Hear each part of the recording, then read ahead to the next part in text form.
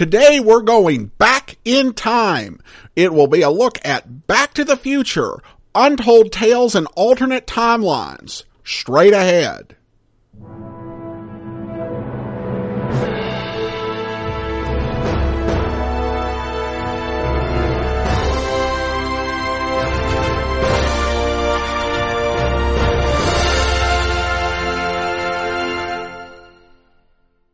Welcome to the Classy Comics Podcast, where we search for the best comics in the universe. From Boise, Idaho, here is your host, Adam Graham. The Back to the Future film trilogy followed the adventures of Marty McFly, an average teenager from Hill Valley, California, and Dr. Emmett Brown, an eccentric scientist who discovered time travel. I won't even try to recap all of those films. Probably listeners can be divided into two categories, either those who have seen this trilogy or those who are under 30 years old.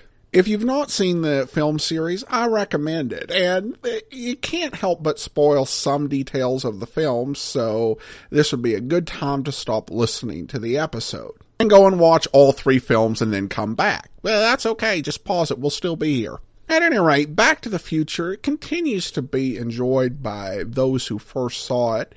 It has a great charm about it, even though the future isn't quite what it used to be.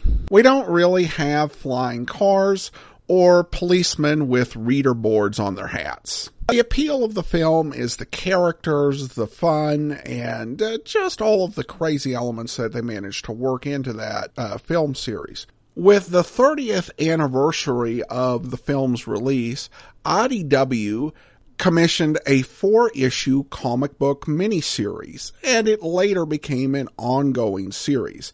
The subtitle of the comic and of the trade is Untold Tales and Alternate Timelines. What it really has the nice benefit of is that the entire book is written by Bob Gale, who actually co-wrote the film. So that gives it a bit more authority than if just some random person got commissioned to write Back to the Future comics. And Gale said he considered a lot of different ideas for what he might do with the story. You know, would he tell a story about Marty McFly older and in the present day, or would he tell some sort of other story to update Back to the Future, maybe set it in the modern day and have them go back to another time? For Gale, he decided that what people really liked was these characters and these situations, and that he really shouldn't mess with that and go in some other direction.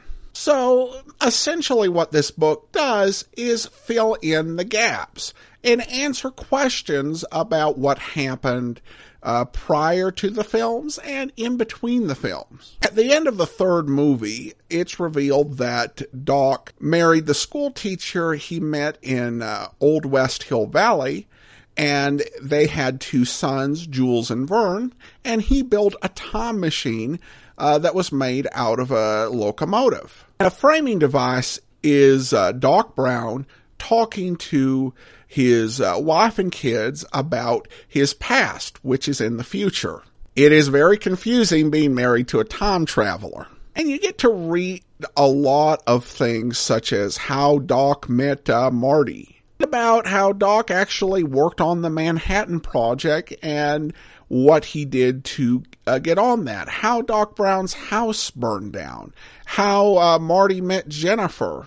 To be honest, most of the first part of the book is kind of okay and more mildly interesting and occasionally amusing than anything else. Most of this is not going to knock your socks off. How much you enjoy this is really going to depend on how much you are into the movies.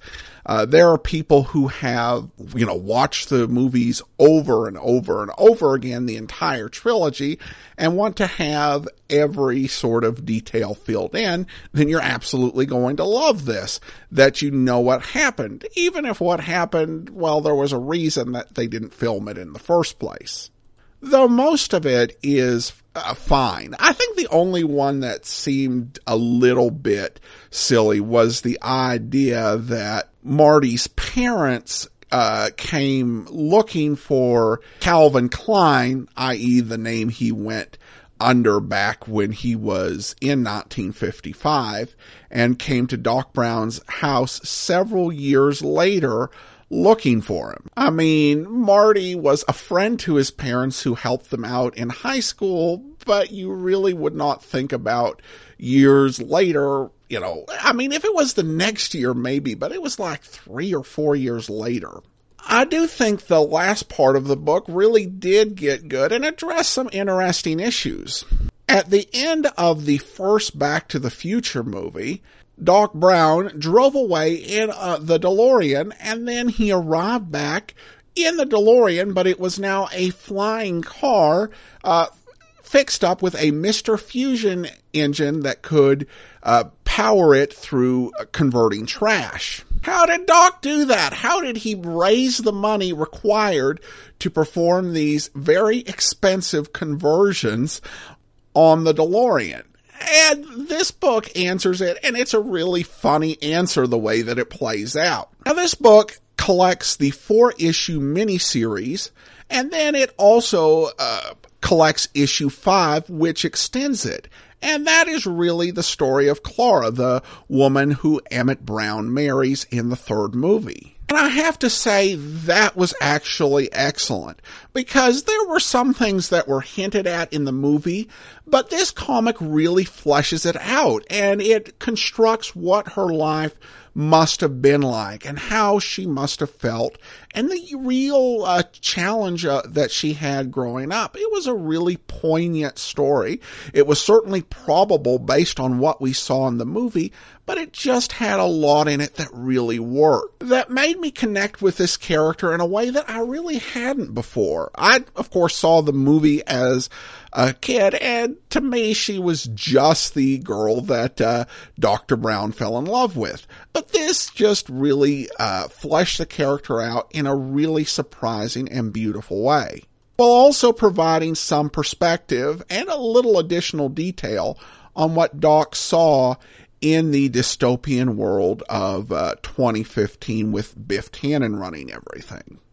The art throughout is pretty good. Marty sometimes doesn't look quite right, but for those that are set before the movie, it's important to remember that Marty was a little bit younger and perhaps a bit scrawnier in some places, so the issue with the art can be covered pretty well. So I will go ahead, particularly on the strength of the last story with Doc Brown actually finding a way to convert the DeLorean, and particularly the story of Clara, I'm going to go ahead and give the book a rating of somewhat classy. These last couple stories really elevate a more so-so book, though I think the more that you're into the Back to the Future movies, the more you'll actually enjoy this book. I mean, I didn't go fanboy crazy when I read the panel in which Doc read the ad for the DeLorean. But if that's you, you may find the whole book to be a blast. Still, like I said, those last 2 stories really elevated it, and I'm happy to give it a rank of somewhat classy. Alright, that will do it for today. If you do have a comment, email it to me, classycomicsguy@gmail.com, and feel free to suggest any material we might want to cover in the future. Follow me on Twitter at classycomicsguy, and check out the website, classycomicsguy.com. From Boise, Idaho, this is your host, Adam Graham, signing off.